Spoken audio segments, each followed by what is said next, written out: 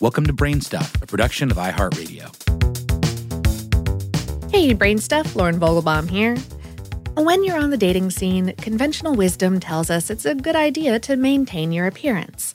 Flamingos seem to know this too, and thus spend a lot of time smearing their necks with a secretion expressed by a gland on their rear ends.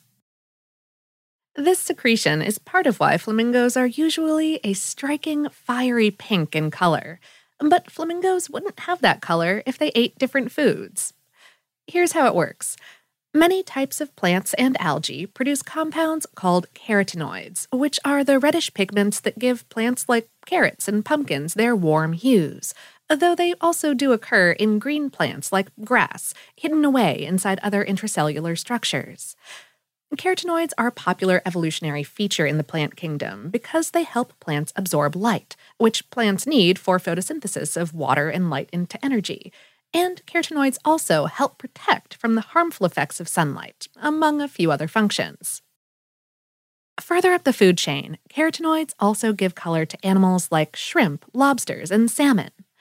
Flamingos dine primarily on brine shrimp, which in turn feed on algae rich in carotenoids. As a result, flamingo babies, which are gray or white at birth, eventually eat enough brine shrimp to turn their feathers pink within the first couple years of their lives. Their diets color their feathers from the inside out. But that's not all.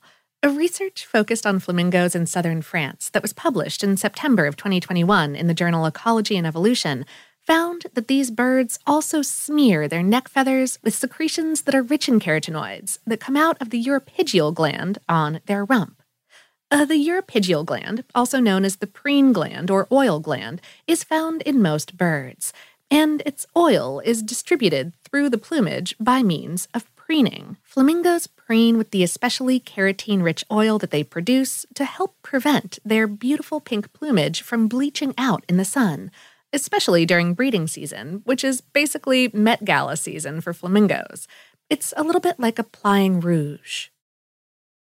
The researchers discovered a correlation between carotenoid concentrations on the inside and outside of flamingo feathers, as well as the pinkness of an individual's feathers, and the concentration of pigments in their uropygial secretions.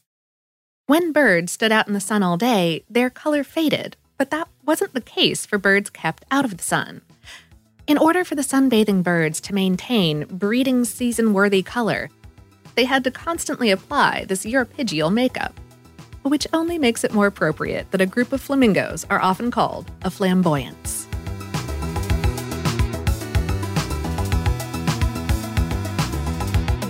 Today's episode is based on the article Flamingo Rumps Produce Rouge to Primp Pink Plumage on HowStuffWorks.com, written by Jessalyn Shields. Brainstuff is a production of iHeartRadio in partnership with HowStuffWorks.com and is produced by Tyler Klang and Ramsey Young. For more podcasts from iHeartRadio, visit the iHeartRadio app, Apple Podcasts, or wherever you listen to your favorite shows.